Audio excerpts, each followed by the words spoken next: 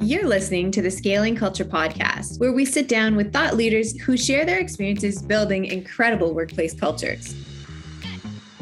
Our guest today is Aaron Hurst, globally recognized thought leader, author of The Purpose Economy, and CEO and co-founder of Imperative. Aaron is a foremost expert on the science of purpose and fulfillment at work. At Imperative, with his team, Aaron helps many global brands build strong cultures through their peer coaching platform that uses the power of peers to support each other over time to become increasingly effective and fulfilled. The science-backed platform combines the effectiveness of coaching with the impact of building trusted peer networks that are proven to build resilient and high-performing cultures. Previously, as the founder of the Taproot Foundation, Aaron also catalyzed the $15 billion pro bono service market. He has written for or been featured in the New York Times, the Wall Street Journal, World Economic Forum, Fast Company, MIT Sloan Management Review, and was named a LinkedIn influencer. In this episode of Scaling Culture, Ron and Aaron discuss Imperative's tech and the use of AI and data and analytics to help people build positive, consistent, and vulnerable relationships across different teams, myths about purpose, a process to find your purpose and how you're contributing to the world, how to run exercise in the workplace that align with your purpose at work, and why it's the CEO's job to make sure friendships are built in their business and how to drive those relationships. Before diving into today's episode, be sure to subscribe to our podcast and check out our Scaling Culture Masterclass, the 8-module playbook on how to build and sustain a resilient, high-performing team, covering all things culture, from creating and activating core values and culture-driven screening and onboarding to building relationships, change management, and operating as a team. To learn more or purchase the masterclass, please go to scalingculture.org. Now, on to the show.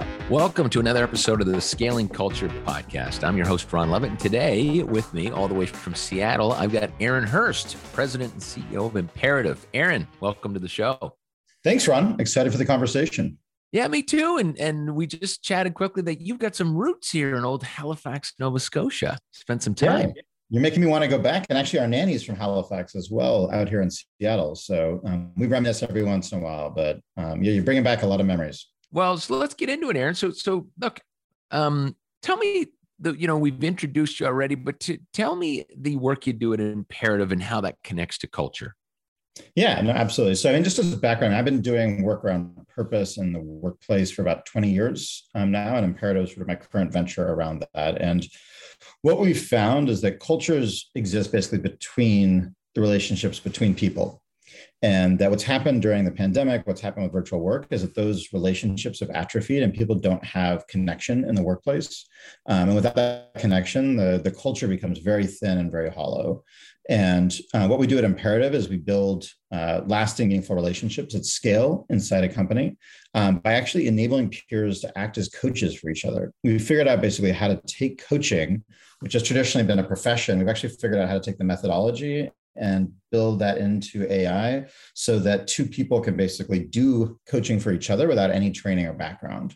So it enables that coaching culture to take hold. It enables relationships to take hold. And it just builds a culture of ownership because people start to actually own their own experience.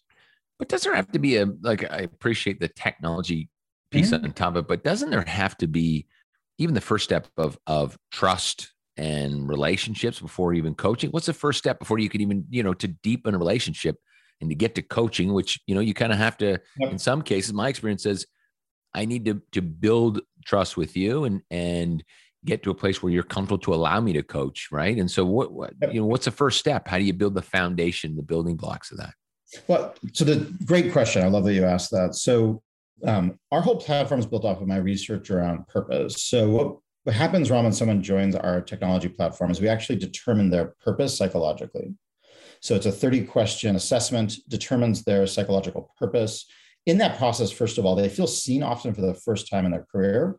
And it gives them tremendous trust in the platform, that this platform actually gets who you are, not as a Swiss Army knife of skills, but actually as a human being and the kind of impact you want to make through your work. We then match two people where we know they have similar purpose. So we actually know psychologically they have a lot in common. And then using Arthur Aronson's methodology of accelerating love between strangers, we're actually able to ask questions of each other in a back and forth in a way in which it accelerates that trust between two people in that very first conversation.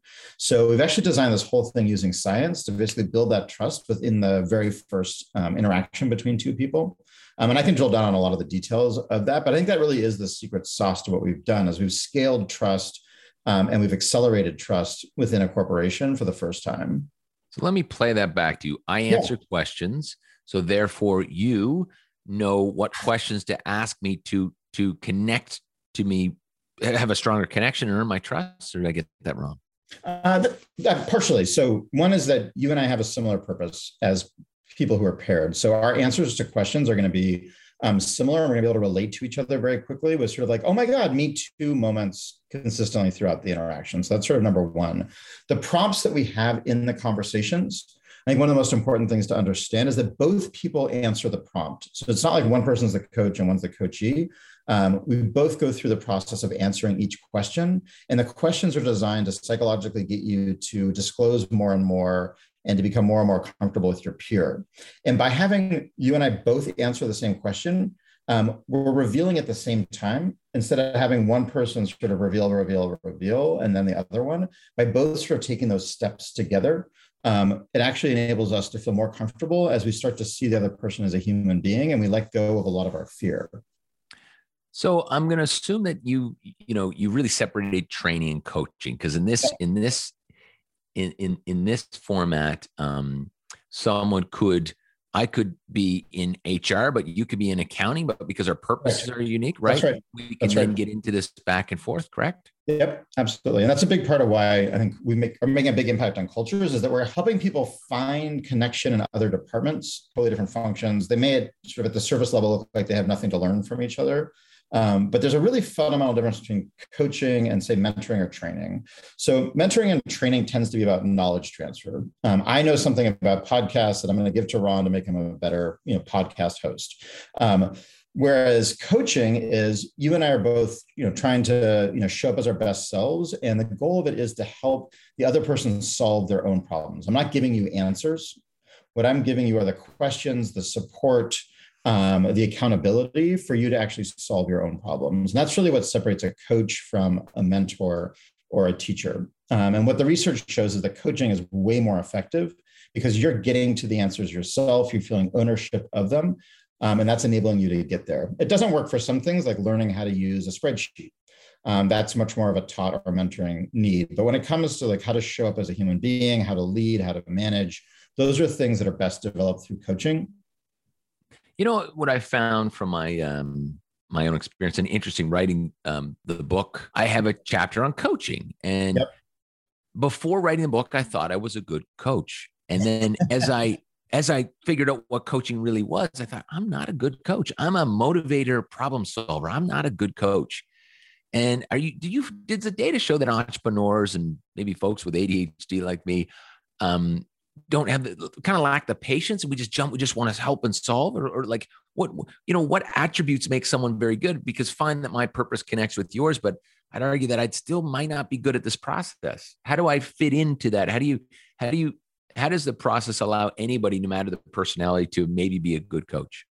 I think because we're providing the prompts and we're modeling it, that's what enables people to actually be a good coach.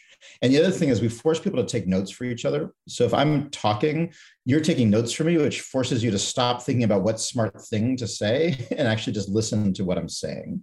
To your broader question, we have a societal problem where we tell people that giving advice is the way to show your worth. We see that like in a classroom setting when you're young, of like who has the answer, who has the solution, versus helping someone else get there.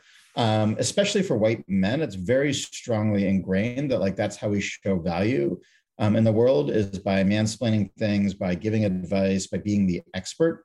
Women tend to be a little bit more savvy on this front. And you'll see this a lot in classic male-female relationships where often a man will be giving advice when their partner is having a problem, where all that partner really wants is just to be heard.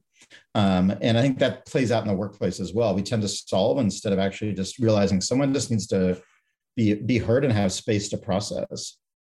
Well, I agree. And I would summarize this with this is it takes a long time for someone to move from being interesting to interested. Yep.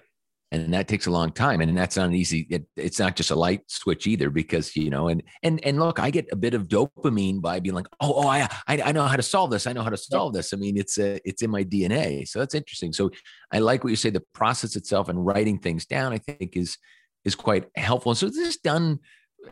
I don't know much about the technology. Walk me through how's that done? If you and I were to take this, what's it look like? Yeah, no, absolutely. And one just quick thing on the last question. It's actually been found that people who give advice get way more out of it than the person receiving the advice consistently, which is why it's so dysfunctional, because we like to feel like we're helping and that we're smart. So it's interesting how the research backs that up. So in terms of the experience, the way it would work is we would be in the Imperative platform on video, which is embedded in the platform. We'd be on the left. On the right, you would actually have the questions emerging. And then a box to be typing in the person's response with at different times tips or insights popping up to help move the conversation along. So we would do that for about 4 questions back and forth. And then at the end, there would be an interface that says, okay, now that we've been talking, Ron, like, what are you going to do about it? And it's a specific set of questions to help you identify what it is that you want to do and how you're going to measure if that's successful. And then at the end, we do the most important thing, which is schedule our next conversation. So we're actually in the platform helping to make sure there's that next conversation by facilitating that scheduling process. I always think of great coaches that I've used and as I've gone through the process, and I always think that coaching is a very deep place. As you ask more questions, you finally get to the core issue, right? Yeah. But I don't know. I'll go back to myself. I don't know if I find that challenging sometimes, where someone who's a better coach really pushes. They don't stop the questions there. They keep going. How would someone who follows this or is guided through the AI get to the root of the problem? Yep. So, just like with coaches, you don't always get to the root of the problem. I think that's the aspiration. We do it in a couple of ways. One is we take people down a journey where they're just digging deeper and deeper each way. And then we're always suggesting follow-up questions to mirror that same process you described of, generally with this question, these are the areas you need to push on to get them to go deeper. And then perhaps most importantly, we embed insights about their purpose into the experience. So we find a lot of the time, I'll just give you an example. If I asked you, like, what kind of impact do you like to make it work? You have something to say, but you're sort of like not sure how to answer that. We then say, people with your profile tend to want to make this type of impact. And then all of a sudden, like, oh yeah, like last week I did that and that was amazing and this and that. So we're actually helping them sort of drill down to that deeper place because we already have predictive analytics on their psychology from their profile. So that enables us to basically accelerate that. So we're able to know things about their biases, what's going to motivate them, how they like to measure their goals. Like, we know all these things about them, so we can actually help them connect back to their core. So, Aaron, I'm curious, why do you care about this? What in your journey made you say, this is really important to me? It goes really pretty far back. My grandfather was the architect of the Peace Corps here in the US, and just really strongly believed in that idea of connecting people across culture through shared purpose, and by spending enough time with them to actually get to know them and to have empathy. And that's really been the theme in my work. So, my last organization was called the Taproot Foundation, and it was a nonprofit I started right after 9/11 to help business professionals do pro bono work. So just like you and I know lawyers do pro bono work, it turns out nonprofits need marketing, they need tech, they need HR, they need finance help, not just legal help. So built a national nonprofit around pro bono work, then worked at the White House to build a $15 billion a year marketplace for companies doing pro bono work. And then with BMW, created affiliates in 30 countries around the globe around this idea of using your skills to connect in the nonprofit sector to build true understanding between the sectors. So that was sort of my last major venture. And then I realized coming out of that work, 2 things. One is people were doing volunteering because their work was not fulfilling. And I realized we were actually in the supplement business when the problem was people's entree wasn't healthy. And that we actually needed to fix the entree, which is that work was broken. So that was sort of one aha moment. I think the second one is my uncle coined the term information economy as a PhD student at Stanford back in the 70s. And it occurred to me as I was watching trends with all of our corporate partners in countries around the world that we were entering a new economic era where people's quest for meaning in their lives was going to change their consumer behavior and their behavior in the workplace. And that it was going to fundamentally open up new areas of innovation, and it's going to create a new standard for what work needed to be. So I published a book building off my uncle's work called The Purpose Economy, and really became the leading advocate for purpose in the workplace and showing the economic benefits of purpose, not just seeing it as sort of traditional, sort of loose and more, I would say consulting oriented framework, actually building data science around it and helping to really build the case. And then, what we're doing today came out of years of research with leading academic institutions and companies like LinkedIn and PwC of trying to figure out what is it that people do who are fulfilled at work that others don't do. In social science, they call them positive deviants, people who deviate from the norm but get positive results. Versus what are some of those things? Can you? Yeah, that's exactly what it is. So number one, they know what their purpose is. People who know what fulfills them are way more likely to be fulfilled. And the reality is most people have no clue what their purpose is. So it's no wonder they never get to it because they don't know what they're looking for.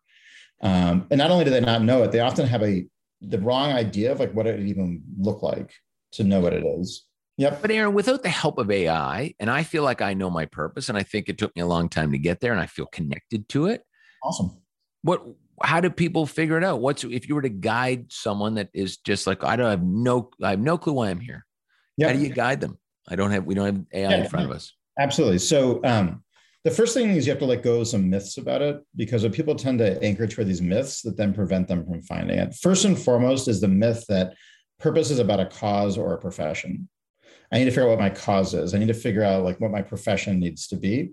And those are actually not the things that define a purpose. We've found people in every profession who are fulfilled and unfulfilled. The majority of people in the nonprofit sector, majority of people in education, healthcare are unfulfilled. These are not the answer to purpose. So you got to let go of that sense. You also have to let go of the sense that it comes to you like a revelation with a lightning bolt of boom, here is my purpose. Because a lot of people are just sitting around waiting for that moment to happen to them. And you also have to let go of the myth that you need a certain amount of economic means to actually have a purpose or care about a purpose. We've seen people around the world who are, struggling to survive, but who still find tremendous purpose in their work. And it's really a myth that it's only about getting to a point where you have economic means before this matters. So we found until people can let go of those three myths, it's hard for them to find purpose. So with those behind us, the most important thing you can do, people listening right now, over the next month, is to take a, can be digital or offline, create a journal. And every day, just write down what were the moments today where I was energized. What were the moments today, even if it was just 5 minutes out of your day, what was it that actually made you feel like your work mattered? Little things. It could have been I opened the door for somebody. I made someone smile, little things like that. Or it could have been I solved a certain kind of problem, or I was recognized for X.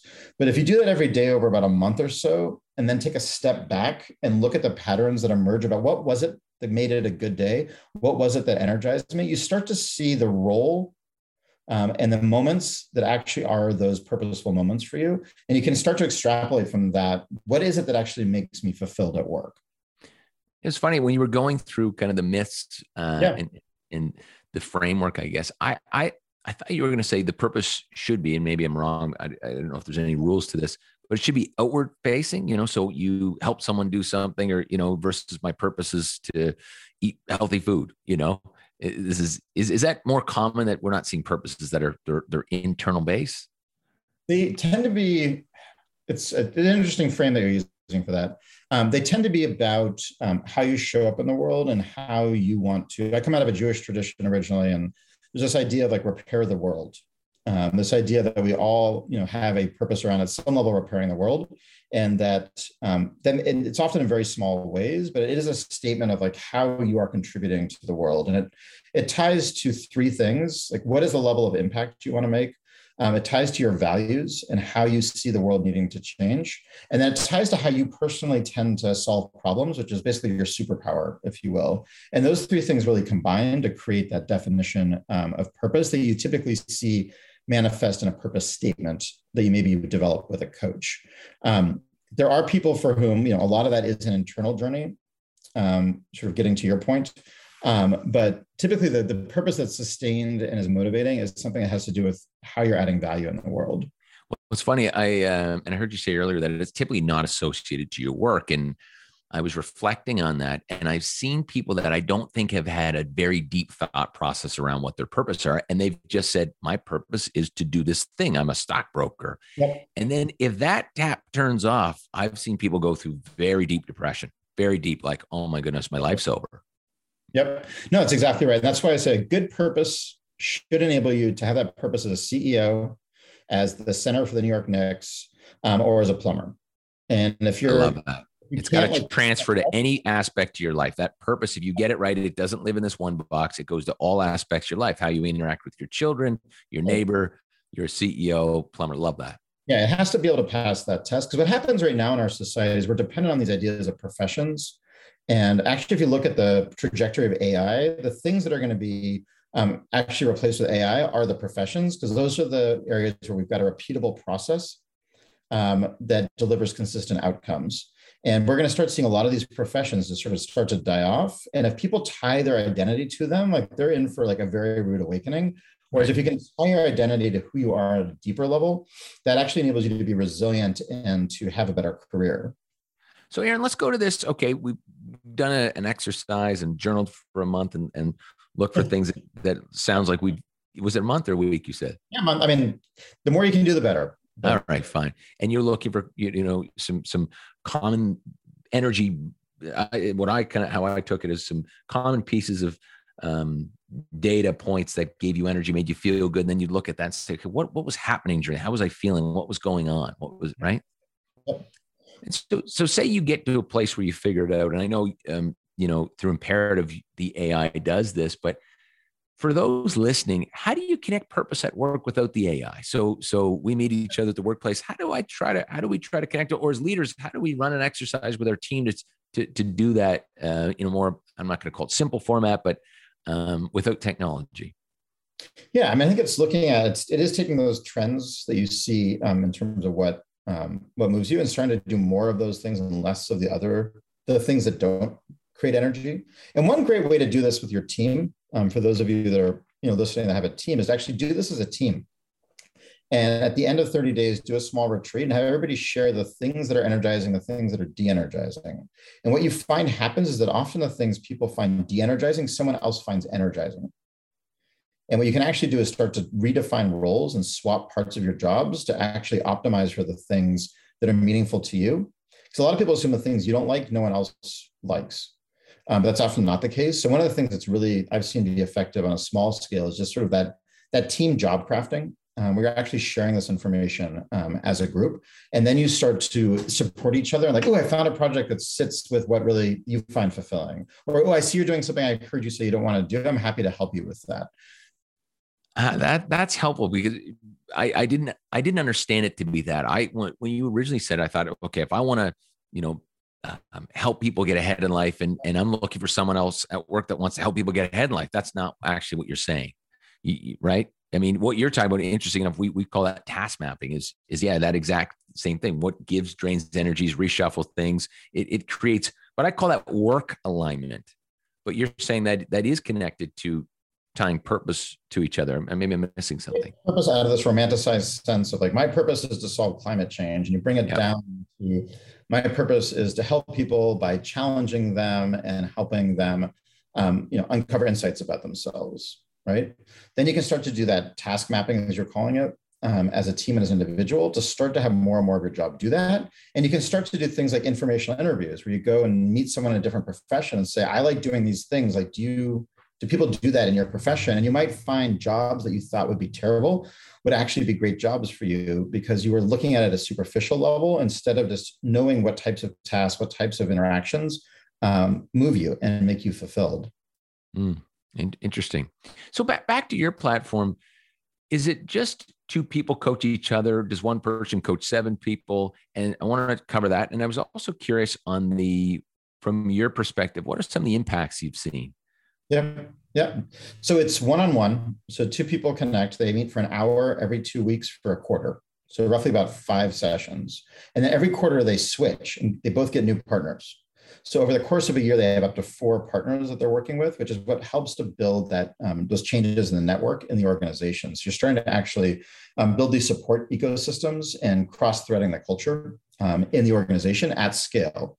as you see more and more people do that. And because it's always about basically that, I mean, to use your language, it's like that task alignment. Most of the conversations are basically task alignment and cognitive alignment. So it's just a way for people to continuously work on their own employee experience, their own career, with the support of people who understand them and support them. In terms of successes, I mean, there's a range of successes depending on what flavor inspires you. One success that I loved was actually GSK, the pharmaceutical company, who's a customer of ours. They had an employee in India and one in Pakistan that were matched. And they shared later on that neither one of them wanted to talk to each other because of the historic tensions between their countries. But we were like, just have a conversation. And they said after the first conversation, they warmed up. Second one, they were laughing. And by the final one, they actually found ways to collaborate, even though they were in totally different departments and countries within the company. So to me, that gives me hope, not just for culture, but actually for our species, that we can actually, through purpose and conversation, get groups that are not understanding each other to actually begin to understand each other. Well, so that's a key headline today, right? I mean, think how divisive the world is on politics, religion, COVID. I mean, you name it. It sounds like this is very timely to get people to finally start. Well, and I guess it systemizes how can I listen to you versus just mansplaining what I think and my opinions. And it seems to create a process around that. Correct? Yeah, and it's a process around storytelling and sharing real experience. So it's not, what did you hear on your Facebook feed and what did I hear on my Facebook feed? It's actually like finding that shared humanity and that we all have the same struggles. We all have the same things we want and love. I mean, it's all the cliches, but it's getting that noise out of the system and actually enabling human beings to connect. Because once you do that, it's very hard to actually hate somebody once you've sort of seen them up close like that. Right. And what's been speed bumps on integrating something like that? Is just time? You're just competing with time, or is it belief? Hey, first you need to believe that this is going to work, and then you have to commit time.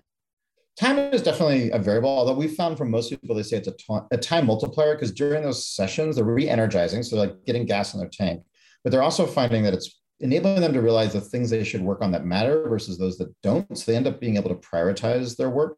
So it's been, in general, just like coaching is, like it's a time multiplier.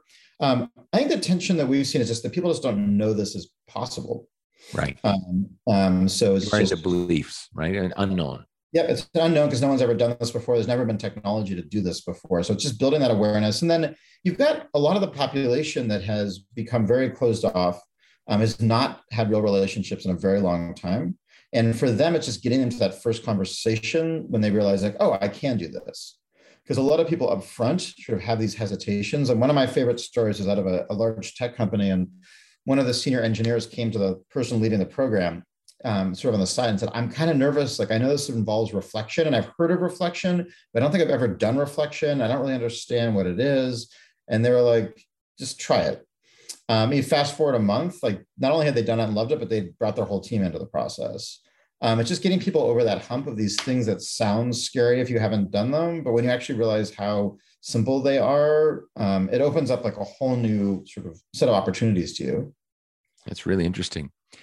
And so what else, Aaron? What else is there a buckle onto this, or what else are you guys seeing that seems to be important and something we haven't covered as far as, when it comes to purpose, connections? And go ahead. Well, I was just trying to simplify a lot of this stuff and get over some of these big misunderstandings. So one of the biggest ones, if you don't have friends in the workplace in your company, you're going to have retention problems, innovation problems, inclusion problems. You need friends in the workplace to be successful.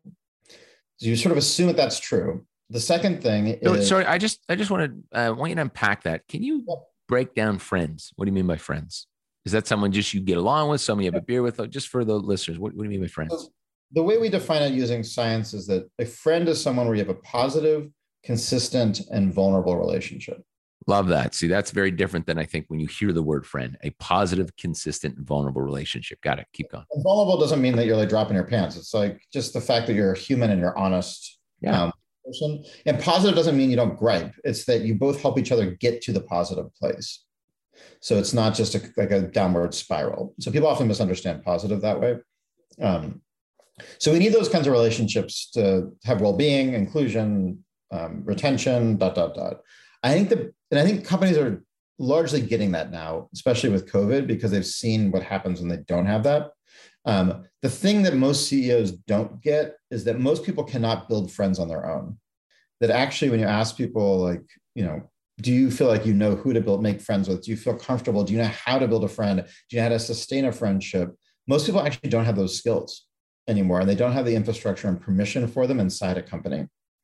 Why do you think that? Why do you think we lost and I was just having this vision of when you said that of, you take your kids to the playground, the kids meet some other parents' kids, and then it's awkward. You just kind of don't really make eye contact with the other dad or whoever you're there with. You don't really talk to them. It feels like that. How did we lose this? I think there's a lot of pieces to it, and there's not like one answer. I think a big part of it is like we've built a culture that operates a lot out of fear. And therefore, we're like scared to bother people. We're scared of saying the wrong thing. We're scared of being rejected. There's a lot of fear that gets built into our system by the time you're an adult. I think the second thing is we don't have this kind of community. In most places, community and the neighborhood and the cultural components that actually lead to friendship typically. In most people's lives. People are not going to a church or a synagogue as much. People are not doing that community work. So there's not that setting for it. And then a lot of the interaction now, like I look at my kids, it's all online. It's texting, it's liking and disliking things on social media, or in my son's case, like playing video games and killing people with other people simultaneously over a video game, yelling and screaming. Like they're not positive, consistent, vulnerable relationships. So we're just not modeling that and building that.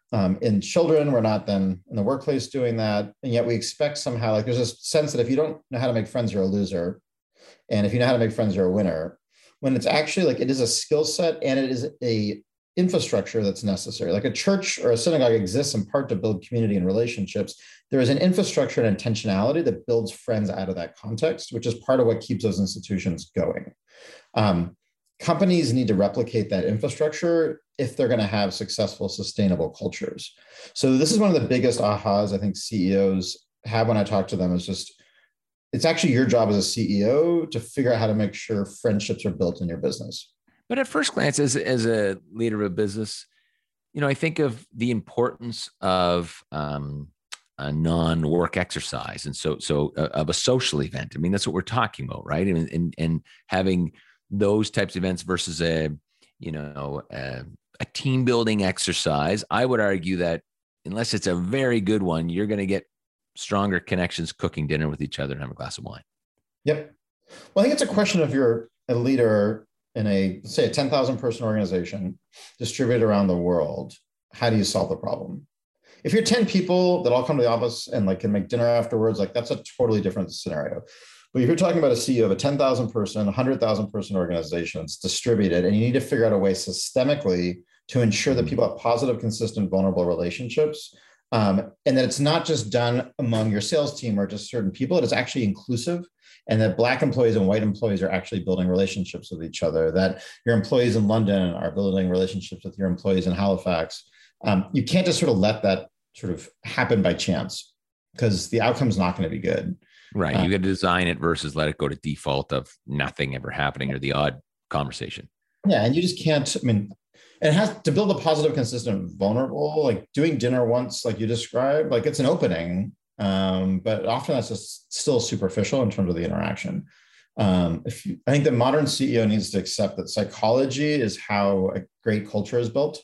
That's what matters. And that we are, as a species, fundamentally a feeling-driven species, an emotional, not a rational and thinking species, and that we only really use that rational and thinking at times.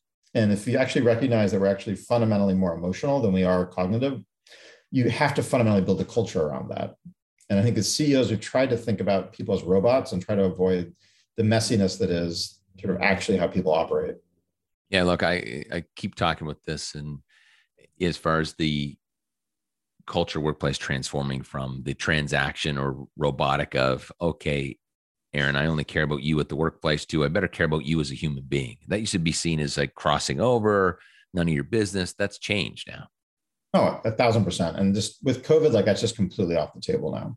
Yeah. Especially, the quote unquote war for talent now is just so intense. And companies are just trying to figure out like how to actually scale seeing their employees as human beings, which sounds in and of itself is like inherently contradictory. But I think that's where we're finding if you use psychology and technology, you can start to actually make some of that possible. Yeah, because it's funny because at first glance, it feels like, geez, that's a big hill for me as the CEO of a company to figure out how to build better people based on these people. Like it sounds very complex. It's a spider web, right? Yep. And that's sort of where it's like, my dad used to say, keep it simple, stupid. Like, find ways to connect people, help them build that conversation, help them build that muscle and that rhythm. And that will enable that to sort of take hold.